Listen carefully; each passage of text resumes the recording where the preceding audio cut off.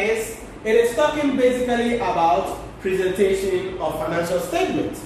So the key question we ask ourselves is, what are the purpose of the financial statements? What are the purpose of general purpose financial statement? So let's get deeper into that. The objective of general purpose financial statements are to provide information about the financial position, the financial performance, and cash flows of an entity that is useful to a wide range of users in making and evaluating decisions about allocating resources. So 3 things very important.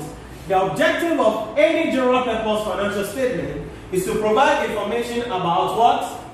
An entity's financial performance, financial position, as well as its cash flows. Very, very important. Financial performance tells us your profitability. Your financial position tells us your assets, your liability, whether you can continue as a going concern. Then the cash flow tells us about how much money came in and how much money actually went out during the year under consideration. But let's narrow down these objectives into a couple of things. So specifically, the objective of general purpose financial reporting in the public sector should be to provide information useful for decision making and to demonstrate the accountability of entities for the resources entrusted to them by 1. Providing information about the resources, allocation and use of financial resources. So to enhance government's accountability, government is expected to present information about the financial statement. And one of the information they present is the resources. Now, when we say resources here, we're talking about like both financial and non-financial resources. So we're looking at the sources where they got the money from, so sources of revenue to the government, and we'll get into this later on under IAS 18, which is the opposite of IFRS 9. We'll get into this later on. But what are the sources of revenue for governments? How were the revenue allocated and how were the revenue used? Very, very important. So for instance, the total national revenue, about minimum of 5% every year must be taken to the local government or the local authority. And so how is that done? How was that allocated? Then after the allocation, what were they used for? We must provide information about that in the general purpose financial statement. 2. Providing information about how the entity financed its activities and met its cash requirement. So how did they finance the activities of the organization? Maybe they went for some loans, maybe the donor community came to do some of that, undertake some of the activities for them. They must disclose all that. 3. Providing information that is useful in evaluating the entity's ability to finance its activities and to meet its liabilities and commitments. 4. Providing information about the financial condition of the entity and changes in it. And then 5.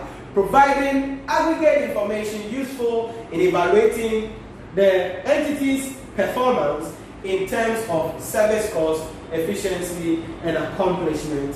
And we have other things also in relation to that.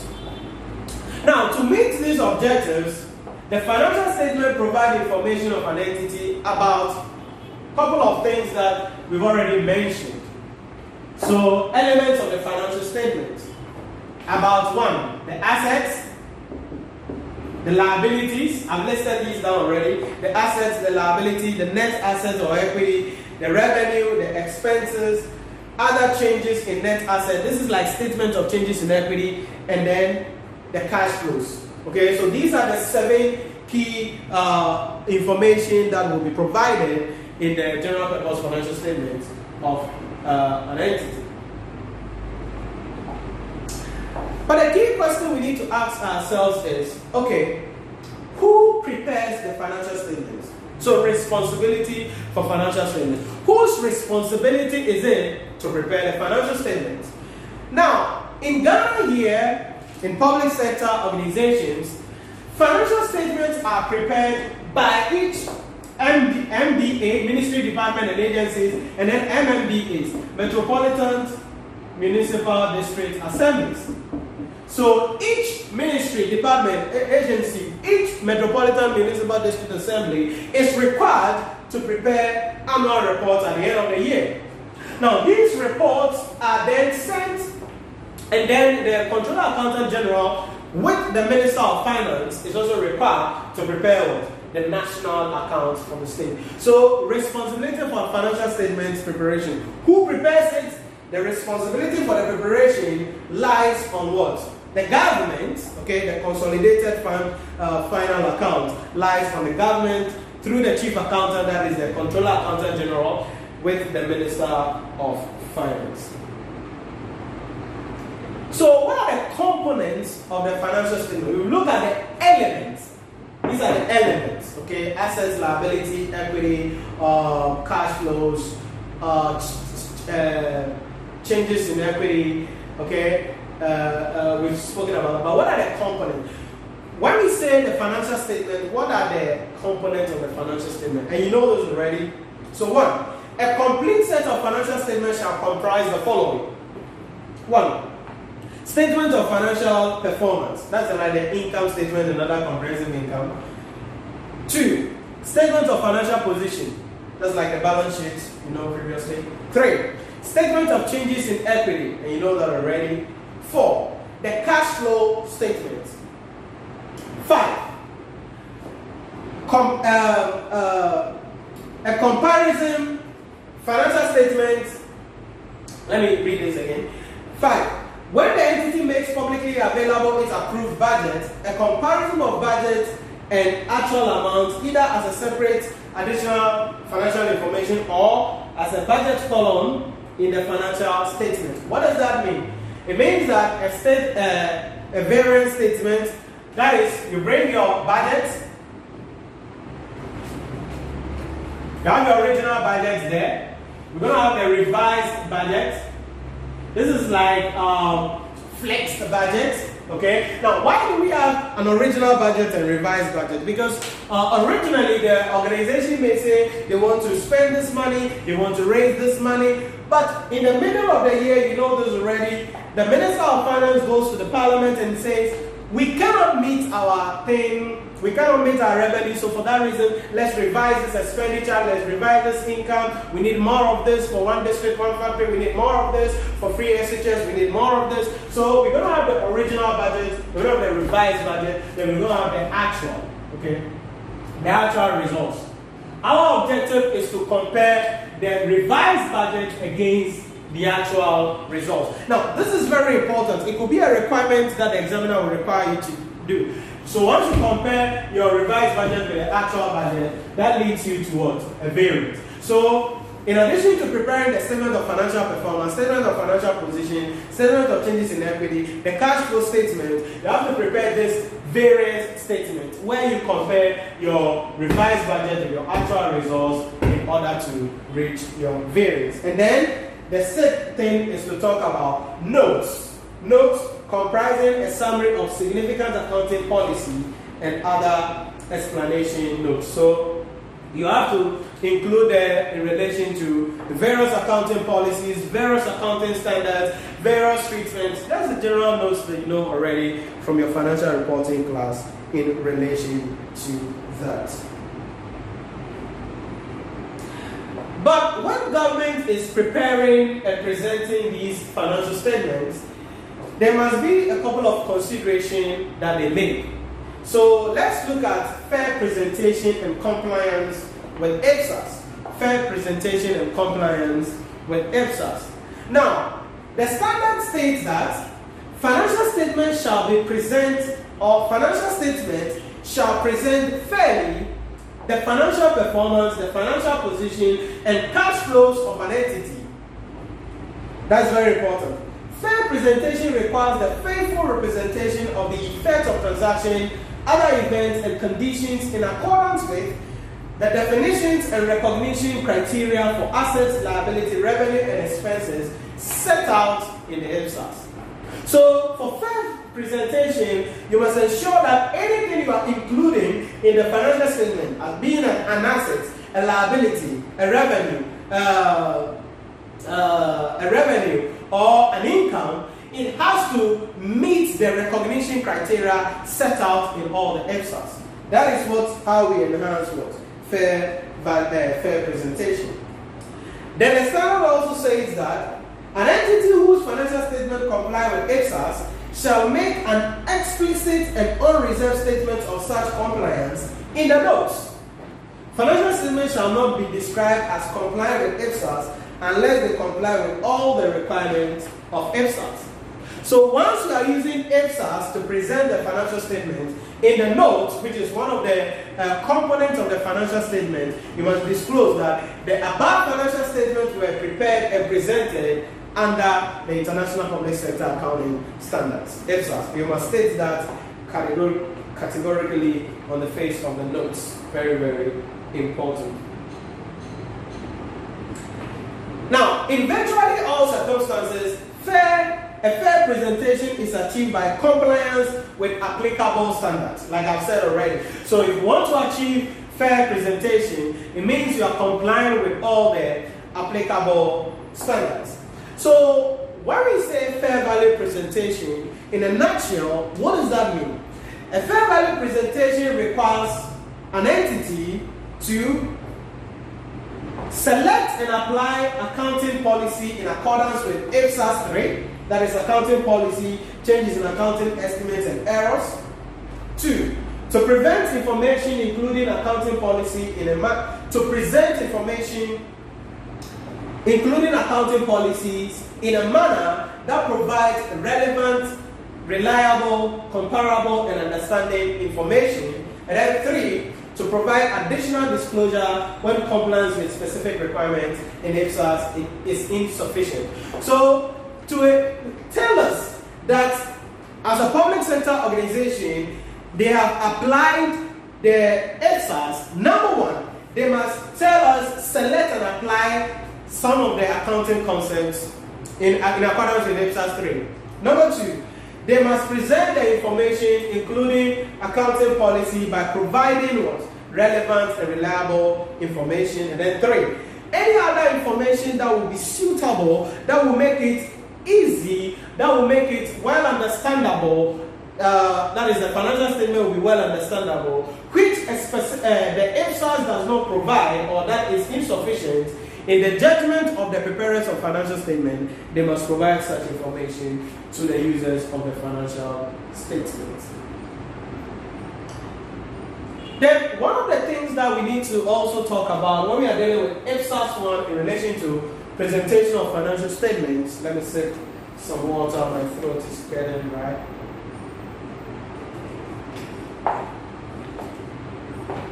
In relation to the presentation of financial statements, is going concern. You know that preparation and presentation of financial statements is highly affected by the going concern of an organization. Now, you know going concern already as an entity's ability to operate into the foreseeable future. So when we are presenting financial statements, the preparers of financial statements must assess the ability of the entity to continue as a going concern. If the entity can continue as a going concern, then the financial statement will be presented on a going concern basis. But if the entity cannot continue as a going concern, then the financial statement must be prepared on a breakup or a disclosure or a dissolve basis. So these are the key issues that you must understand about EBSAS 1. Now you will see in your ebook that I have included a pro forma of the various financial statements. So the first one you see there, and we're going to project that as well on the right side of your screen so you can see that with me there. So statement of financial performance, you can see we have revenue, we have expenditure. Okay, so with the statement of financial performance, our key objective is to assess whether we are going to, unlike private sector where we are looking at profit or loss, in the public sector we are interested in surplus or deficits. Okay, so we are interested in surplus or deficits. So in a simple language, if our revenue is greater than our expenses, that means we have what? Surplus. And that's a good news for us because that will increase the net assets of the entity. But if our revenue is less than the expenses, definitely that means we have what? A deficit. And when we have a deficit, that decreases the net assets of the organization. So under the revenue, there are a lot of things there. We have tax revenue, we have non-tax revenue, we have grants, we have transfers, we have other revenues in relation to that. The list is stored there.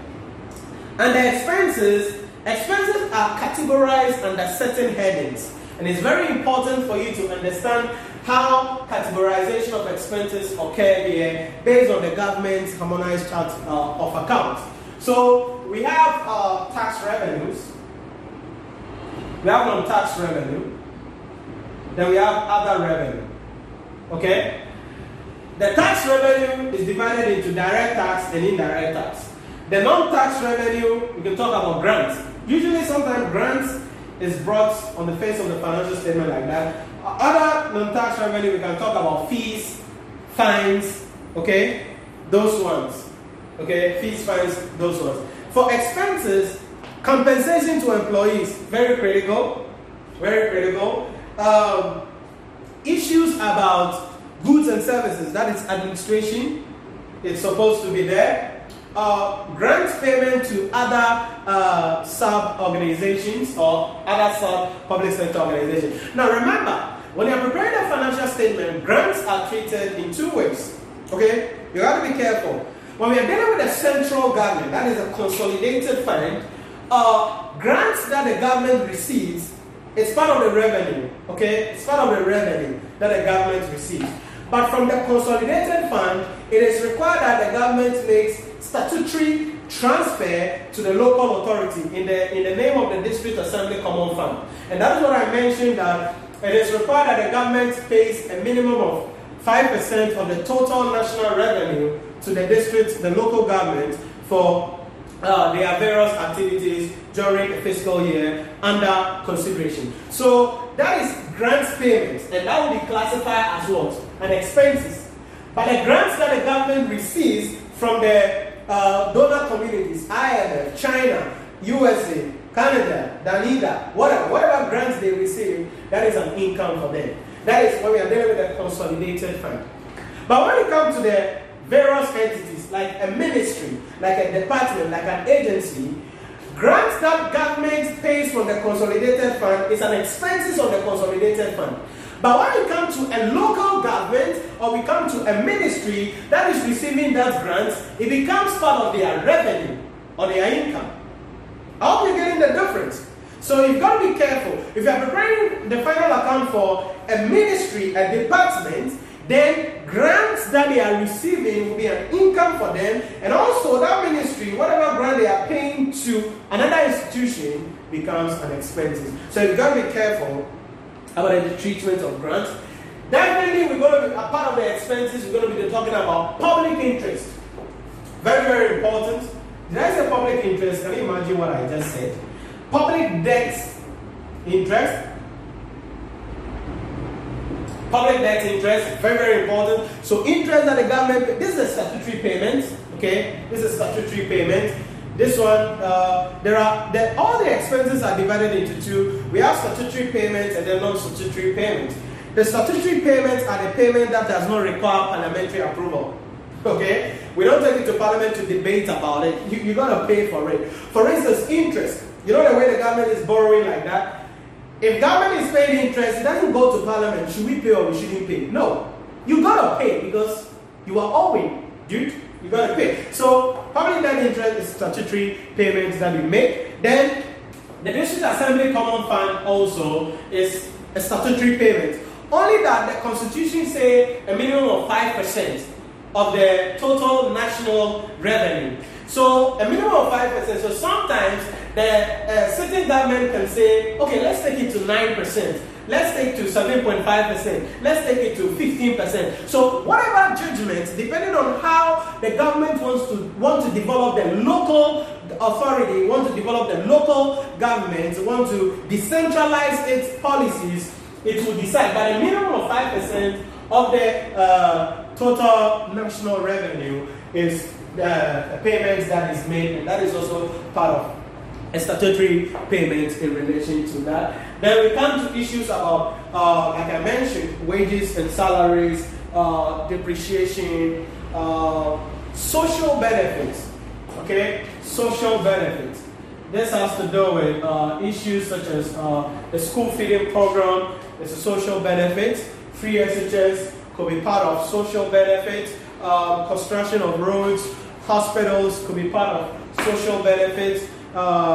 When there is a disaster and the government gives some money to NADMO to buy relief materials for the victims, it will be part of social benefits. So that is also another key expenditure that you need to talk about in relation to that. So that is basically what we do for the statement of financial performance, which tells us about the surplus or deficit. If it is a surplus, it increases our net asset or equity. If it's a deficit, it decreases our net asset or deficit. If our revenue is more than expenses, it's a surplus. If our revenue is less than expenses, that is a deficit in relation to that. Then the second thing that you could see on your screen, being on your screen there, is the statement of financial position. Right? Statement of financial position. So in a statement of financial position, we're going to have assets. Now remember, we are using the accrual basis. That is why you heard me talking about depreciation when I was talking about expenses. So under assets, we're going to first have the current assets. And cash equivalents will be there, receivables will be there, inventories will be there, prepayment of expenses will be there, short-term investments, all these are part of the current assets. Non-current assets, we have long-term investments, infrastructure, property, plants, and equipment. This is the carrying value. That is the cost minus any capital depreciation or capital consumption. The net book value, infrastructure, plants, and equipment. All those are brought here. Receivables, long-term receivables, other financial assets, land and building, intangible assets, other non-financial assets. We get a total assets. Then we come to liabilities. Under liabilities also, you know, we categorize that into two. We have current liability, non-current liability, and you can see the list there in relation to that. The difference between the asset and liability gives us the net asset. Then we bring the equity, and equity has to do with the capital contribution, then accumulated fund, which is prepared after we prepare the financial performance. So that is the idea about the statement of financial performance and the statement of financial position. But most importantly, one of the things that will make presentation of financial statement difficult for you is the key workings that you need to perform or you need to undertake in relation to that. So as you can see, the next thing there is workings, and I've given you a list of some of the generally identified items that will be presented to when we are preparing any final account for the government. So that under direct tax, you can see there. Under indirect tax, you see the component there. Non-tax revenue, you see the compensation to employees, goods and services, public debt, subsidies, grants, non-financial assets, domestic debt, accumulated fund, payables, like you see all of those things there. So these are the key things about that in relation to that. So that's about the statement of financial performance, the statement of financial position. Then the next one is the cash flow statement. You know, cash flow statement is IPSAS 2. So I'll be talking about that in details in IPSAS 2. But let me talk about the pro forma here. You can see we've presented a pro forma there. We have the receipts, we have the payments. Now, cash flow in public sector is a bit different, even though we're going to do operating activities, investing activities, and financing activity. Is going to take a different form from what we know in the private sector a little bit. The cash flow statement in the public sector is just like the statement of financial performance. You're going to bring all your receipts, revenue, and all your expenditure. Cash. What you've paid and what you've not, only what you've received and what you've paid, because you are dealing with cash basis. In the statement of financial performance, You will bring both what you have received and what you have not received because you are dealing with the accrual basis. But under the cash flow statement, you only deal with the cash that you have actually received and the cash that you have actually paid during the year. And you see the pro forma there from the financing activity, operating activity, and then investing activities there in relation to that. So these are the things that you have to understand about IPSAS 1, presentation of financial statement. The key takeaway here has to do with the factors that we consider in relation to the preparation of financial statement, the going concern status of the company, the objective of the financial statement, the various elements of the financial statement, the various sets of components of the financial statement, and then the various pro forma. Because the pro forma are what you are going to be using when you are actually preparing the financial statement, and you know that definitely the examiner is going to be asking you some questions about that. So this is what you have to understand about IPSAS 1, and we will continue in the next video with IPSAS 2. That will be cash flow statement, and that is also based on IAS 7.